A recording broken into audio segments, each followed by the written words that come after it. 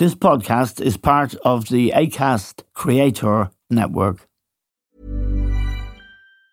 Quality sleep is essential. That's why the Sleep Number Smart Bed is designed for your ever-evolving sleep needs. Need a bed that's firmer or softer on either side? Helps you sleep at a comfortable temperature? Sleep Number Smart Beds let you individualize your comfort, so you sleep better together. J.D. Power ranks Sleep Number number 1 in customer satisfaction with mattresses purchased in-store. And now, save 50% on the Sleep Number Limited Edition Smart Bed for a limited time. For J.D. Power 2023 award information, visit jdpower.com/awards. Only at a Sleep Number store or sleepnumber.com. Hey, Dave. Yeah, Randy? Since we founded Bombas, we've always said our socks, underwear, and T-shirts are super soft. Any new ideas? Maybe sublimely soft. Or disgustingly cozy. Wait, what? I got it. Bombas. Absurdly comfortable essentials for yourself and for those facing homelessness. Because one purchased equals one donated. Wow, did we just write an ad? Yes. Bombas. Big comfort for everyone. Go to bombas.com/ACAST and use code ACAST for 20% off your first purchase.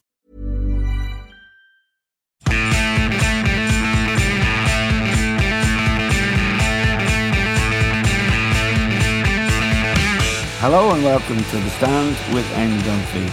Now, over recent weeks, Ukraine have had very significant advances on the battlefield, to the point where Vladimir Putin has been to some extent humiliated, certainly subjected to severe criticism in Moscow, in Russia, and many people have been public in their criticism of him.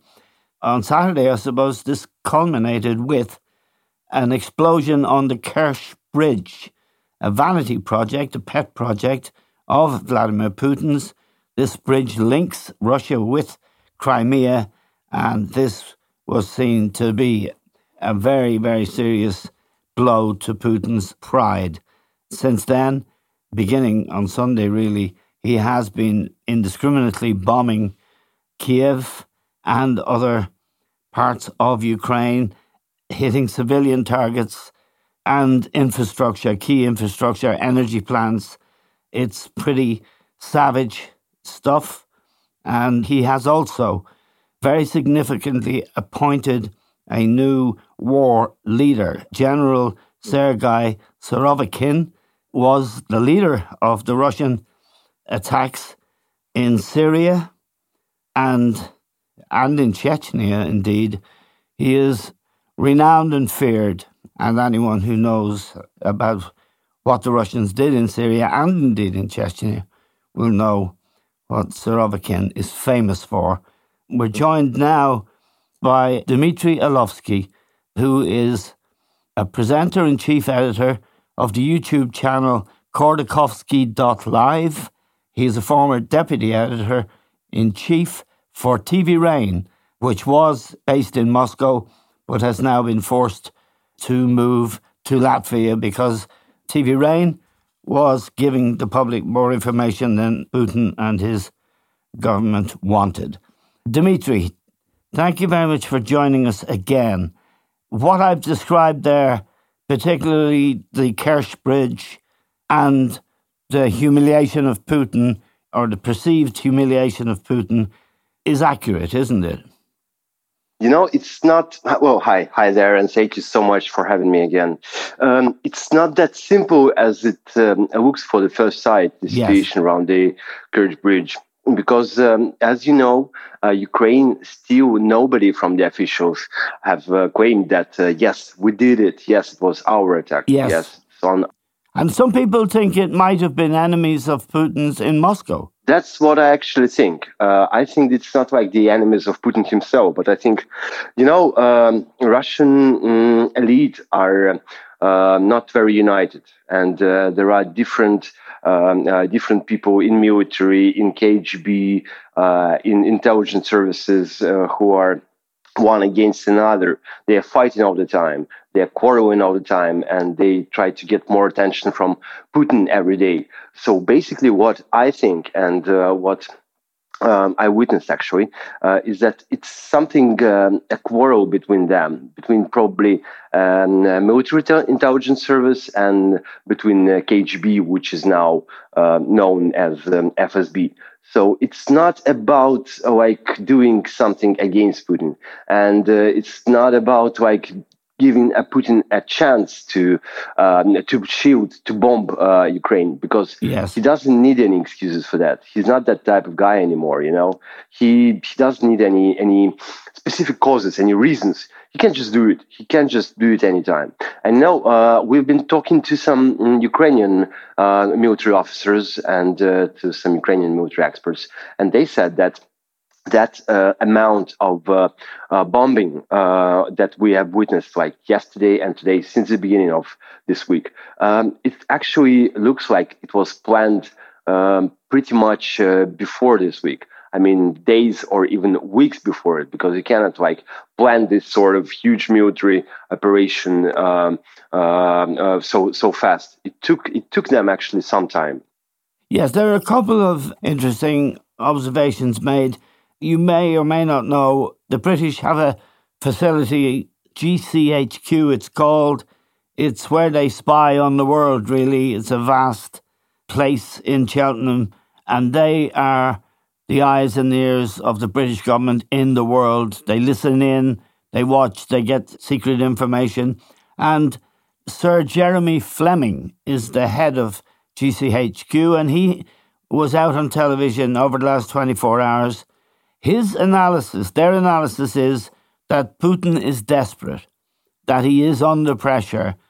Also, they say there's no signs that they can see that he is reaching for a nuclear weapon at this time. But they do say that his army is in bad shape, and also that using the missiles that they're using over the last few days to attack Ukraine's infrastructure and people, they don't have too many of them. Unfortunately, they do have enough missiles. Before the war, the amount of them, the ones that are being used right now against the Ukrainian civil population, it's huge. It's numerous. Right. They have thousands of it. And I think the number that they have fired on Monday was something between like 40 or 80. 80, yes. But what is interesting now, and what we can see now, overlooking Putin's behavior, I would like to point two things. Well, first of all, now he's looking for some advices, some help, and some sort of agreement between his military generals, between intelligence services, between KGB, whatever. Because when he started shouting Ukraine on Monday, he said that he decided to accept the proposition of the military defense of the generals. So you see, that wasn't like his idea. And what we see now is actually he's not the guy who wants to probably push the red button, but he maybe is looking forward to hear somebody from the security office, from the security board, security council in Russia, yes, who would tell him, this is the only option, and we insist you should do that. Basically, you might remember there was a funny picture at the very beginning of the war in February, yes, when Putin was holding negotiations with French President Macron. And they've met in Kremlin, and that, yes, was the time of pandemic. And there was an enormous, huge table. Yes. Yes. And I think now Putin doesn't have that big table. He's got a very tiny one, actually, that we use usually for breakfast in bed. Yeah. And there are only two subjects on this small, tiny table. The first is his medicine against cough, which he's always using, as he can't stop coughing all the time. And we see it from his public appearances. And the second is actually a nuclear button, because he's not controlling the situation anymore. The situation controls him. Let me ask you about General Sergei Surovikin. There has been a lot of publicity over the last 24 hours in Europe, in Britain in particular, about this general whose nickname is General Armageddon. He was in charge of the operation in Syria and also in Chechnya. And people are suggesting that he has been given the job of doing in Ukraine what he did in Syria, which was really to destroy buildings, destroy the infrastructure, and kill as many civilians as he could. He is an extremely notorious person. If there is a monster in Russian army, his name is Sergei Surovikin, basically. Yes. Because he's very tough, and we know a lot about him. And he actually is a military criminal, a war criminal, even before Chechnya had started. Even he before was in Syria prison started. twice, wasn't he? Yes, true. Yeah. Absolutely. First of all, what we know about him is that we have to go back to the year of 1991. So that was the collapse of Soviet Union, and young Russian President Boris Yeltsin was trying to build a new democratic republic, a Russian Federation. But there were some communists who were trying to get the power back. Yes. And there was a revolution of that communists who didn't want to go to the past. And they were military generals. So they said that it's very important to get the center of Moscow city to them. So they have commanded, I think he was a colonel or a captain, something like that, Yes. Surovikin, to make posts around the center of the city. There is a ring road called the Garden Ring. Yes. So this is the border of the center, and they were trying to get it. And there was an incident on the Arbat Street. 3 people died there. 3 young protesters died there. 2 of them were shot by soldiers, and one of them was overrun by a tank. And Surovikin wasn't there. He was one of that guys who actually didn't have any mercy, didn't have any sympathy to protesters, to young Democrats. Yes. So that 3 deaths, they are on Surovikin. There are 2 more cases. I will run you through them shortly. Well, we have to finish that one. Yes. He actually spent 7 months in prison, and then he escaped any other punishments.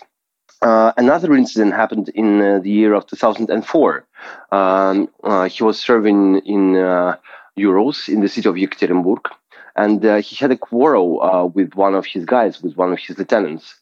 And that was in public. There was a number of other generals around there. And the young lieutenant was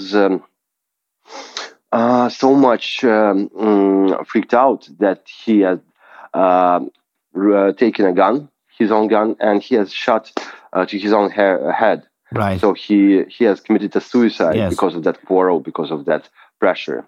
And we know actually that Surovikin after that didn't face any punishments. And he had another quarrel when he bet up one of his colonels because of their political quarrel, political argument, because Surovikin is for United Russia, the biggest Russian party, political, and the other guy was supporting opposition or something like that. And that actually happened. So this is the person who was actually in charge of all Russian military operations in Syria, destroying cities and towns inhabited by millions of people. And now he's the commander of Russian war in Ukraine. The last funny thing I want to mention about him, we don't actually know the name of the person who was in charge of the Russian war in Ukraine before Surovikin. Right. Yes, I do indeed. Maybe it was Vladimir Putin. What do you think is the significance of Putin appointing him now, at this stage? Does it indicate desperation? Why wouldn't he have appointed him before, do you think? It's a pretty good question. I think there are 2 options. Two possible ways to answer your question. The first of all is that I think Putin needs a real butcher now in Ukraine. A person who doesn't have any mercy, any sympathy, as I said, and who can shoot civilians, who can actually start a real genocide in Ukraine. Yes. And the other option is he wants to share his responsibility with somebody.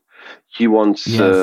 He's thinking about his future, and he wants to get an option to say, like, "Hey, I didn't. That's not on me. That was Surovikin. Yes, I didn't know what he's doing there. I mean, I didn't order that to him, and it's on him." Most likely, we will see in any possible ways Surovikin signing documents that will end the war on Ukrainian terms and conditions. Here's a cool fact. A crocodile can't stick out its tongue. Another cool fact, you can get short-term health insurance for a month or just under a year in some states.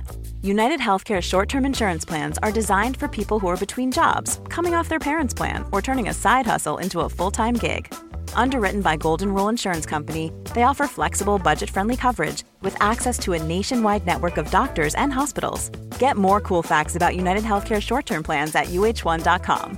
Quality sleep is essential. That's why the Sleep Number Smart Bed is designed for your ever-evolving sleep needs. Need a bed that's firmer or softer on either side? Helps you sleep at a comfortable temperature? Sleep Number Smart Beds let you individualize your comfort so you sleep better together. J.D. Power ranks Sleep Number number 1 in customer satisfaction with mattresses purchased in-store. And now, save 50% on the Sleep Number Limited Edition Smart Bed for a limited time. For J.D. Power 2023 award information, visit jdpower.com/awards. Only at a Sleep Number store or sleepnumber.com. Wow. Nice. Yeah. What you're hearing are the sounds of people everywhere putting on Bombas socks, underwear, and T-shirts made from absurdly soft materials that feel like plush clouds. Yeah, that plush. And the best part? For every item you purchase, Bombas donates another to someone facing homelessness. Bombas. Big comfort for everyone. Go to bombas.com/ACAST and use code ACAST for 20% off your first purchase. That's bombas.com/ACAST. Code ACAST. Hey, it's Ryan Reynolds, and I'm here with Keith, co-star of my upcoming film, If, only in theaters May 17th. Do you want to tell people the big news? All right, I'll do it. Sign up now and you'll get unlimited for $15 a month and 6 months of Paramount Plus Essential Plan on us. MintMobile.com/switch. Upfront payment of $45 equivalent to $15 per month. Unlimited over 40 gigabytes per month. Face lower speeds. Videos at 480p. Active Mint customers by 531.24 get 6 months of Paramount Plus Essential Plan. Auto renews after 6 months. Offer ends May 31st, 2024. Separate Paramount Plus registration required. Terms and conditions apply if rated PG. Now, the winter approaching, how much fighting can be done, Dimitri, in that period? And what will happen when it gets very cold? Some analysis in Europe suggests that what the Russians have been doing since the weekend in infrastructure, hitting energy targets, is that they want to make the winter as difficult for the people of Ukraine as possible so that their morale will be low and maybe they'll want to make peace. There's no sign that that's happening, but that's one of the theories. I see that Putin's army is facing pretty soon deadline to do anything in Ukraine till the winter, because it's really tough to fight war before when it's cold. Yes. And we know that there are hundreds and thousands of recruits right now who are heading to Ukraine, but they're not well equipped. They don't have any warm clothes, and I know that there are lots of publics and chats in Telegram, in Russian social networks that are run by women, and they are trying to get some warm clothes for their guys who are heading now to Ukraine. What we have been witnessing since the beginning of this week is that, yes, indeed, Putin is aiming with his missiles on infrastructure objects that are crucial for Ukrainian civilians, not for Ukrainian military, not for Ukrainian officials, but for simple Ukrainian people who are now preparing for winter. And you might know that there is a term, in historical term, Holodomor, which is used to express Stalin's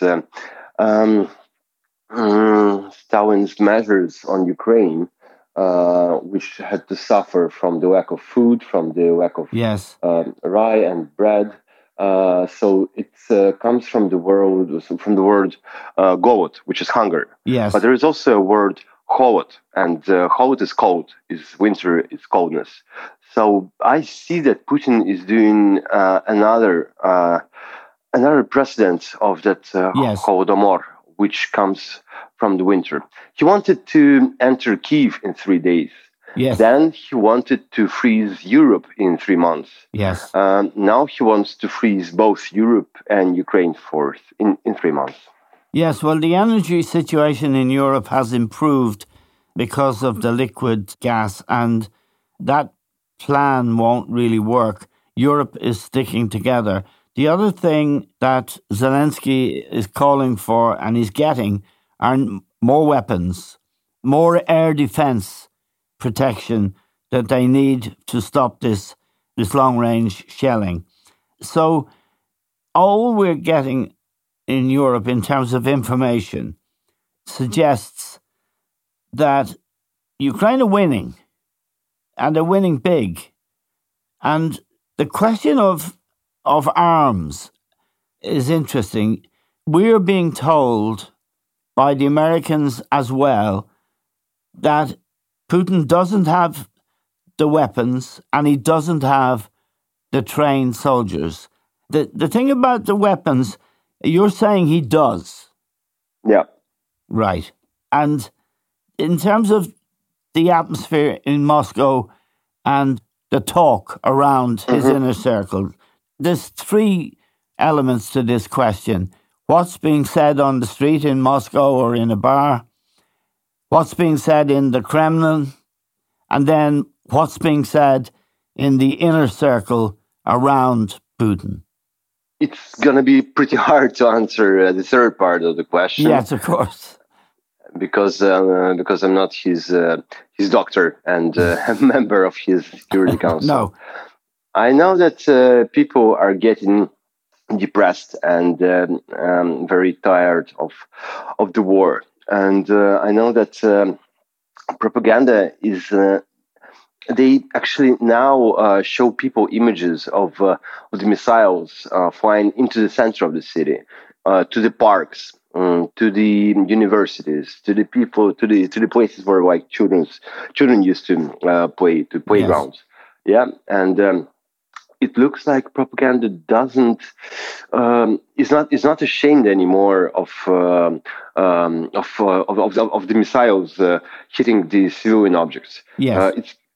It's kind of okay for them. And I don't think that it's okay for Russian people, because that's actually what I mentioned when I was Kyiv in Maidan in the year of 2014. The cities are very, very similar one to each other. I mean, Moscow and Kyiv, Kharkov and Nizhny Novgorod, for instance. Yes. The buildings, the streets, faces of people, and when you see this sort of hell, this sort of atrocities in the environment that reminds you so much of your own city. I mean, I don't think you can bear it anymore. Yes. I don't think you can still think that there are Nazis, there are fascists, and we should send our guys to kill them. And maybe propaganda, what they do now is that they do actually good thing. Speaking about people in Kremlin and about people in the government, there used to be some sort of agreement. There used to be some sort of I would say agreement between like them and Putin. Because yes, Putin is a monster. Yes, he's corrupted and his system is corrupted. But we can still benefit from it. We can still live a life of rich and famous. We can still travel to Europe, enjoy our yachts, views, and all that stuff. Yes. But not anymore. Not anymore.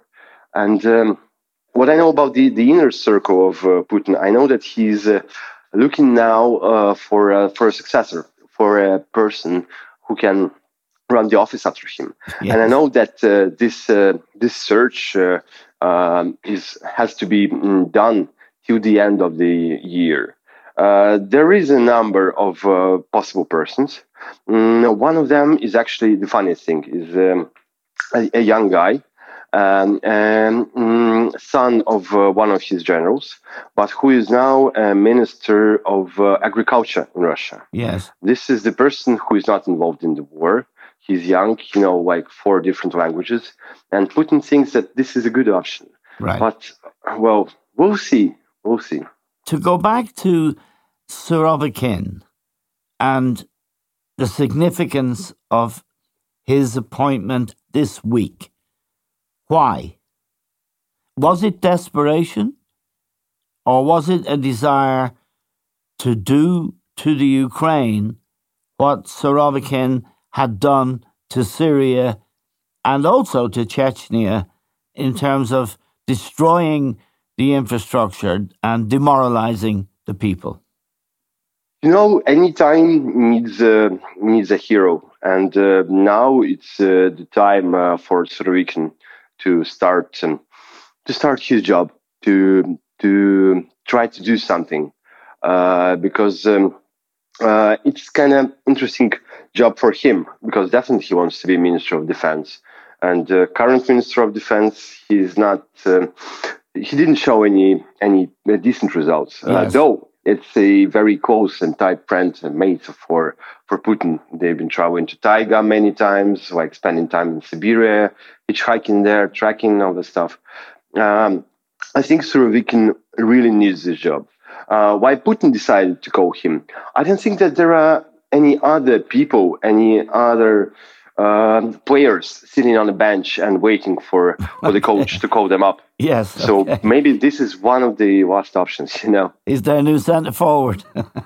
Yeah, precisely. Okay, just a final question, Dmitry, about your own mood and the mood of people of your generation, many of whom have left. We saw last week, 2 weeks ago, when they started to look for conscripts, a lot of young Russians leaving.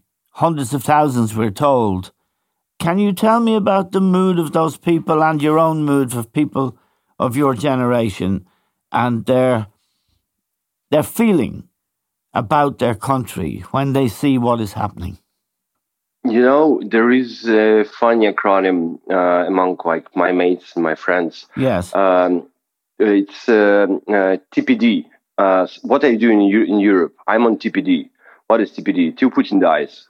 Yes. So basically, we all are on. Yes, I understand. Some sort of yes. TPD. Yeah, but I know that yes, that's true. Tens of thousands of people, of young guys, have left Russia these days. Lots of them went to Kazakhstan, Uzbekistan, Kyrgyzstan. Many went to Georgia, and I'm very grateful to all the countries that have opened their borders and that have let my compatriots go in to escape that senseless and pointless and stupid, silly war. People don't want to go home now. People are trying to live their own life. But, I know that there are many Russians who are suffering so badly these days that they are kind of afraid of speaking that they are Russians when they go abroad. They try to invent themselves some sort of a new identity. So when they go to a pub and meet some local person, and the local asks where are you from? He's saying, well, I'm from Siberia, I'm from Urals, I'm from Volga region or something. And it's something that really bothers me. because I think that we have not to be ashamed of our country and of our nation, despite all the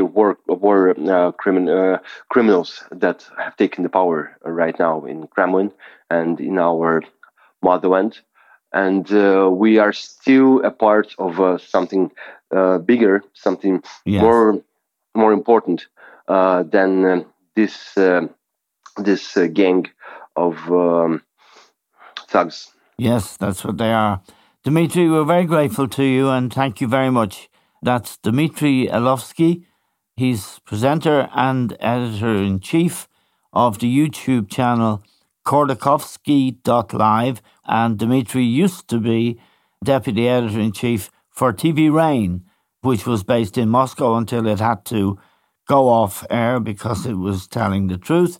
TV Rain has actually moved and they're working from Latvia. We're very, very grateful to Dmitry. Thank you, Ian. Thank you so much for having me. And thanks to all our listeners. That's all we have time for now. We'll talk to you soon.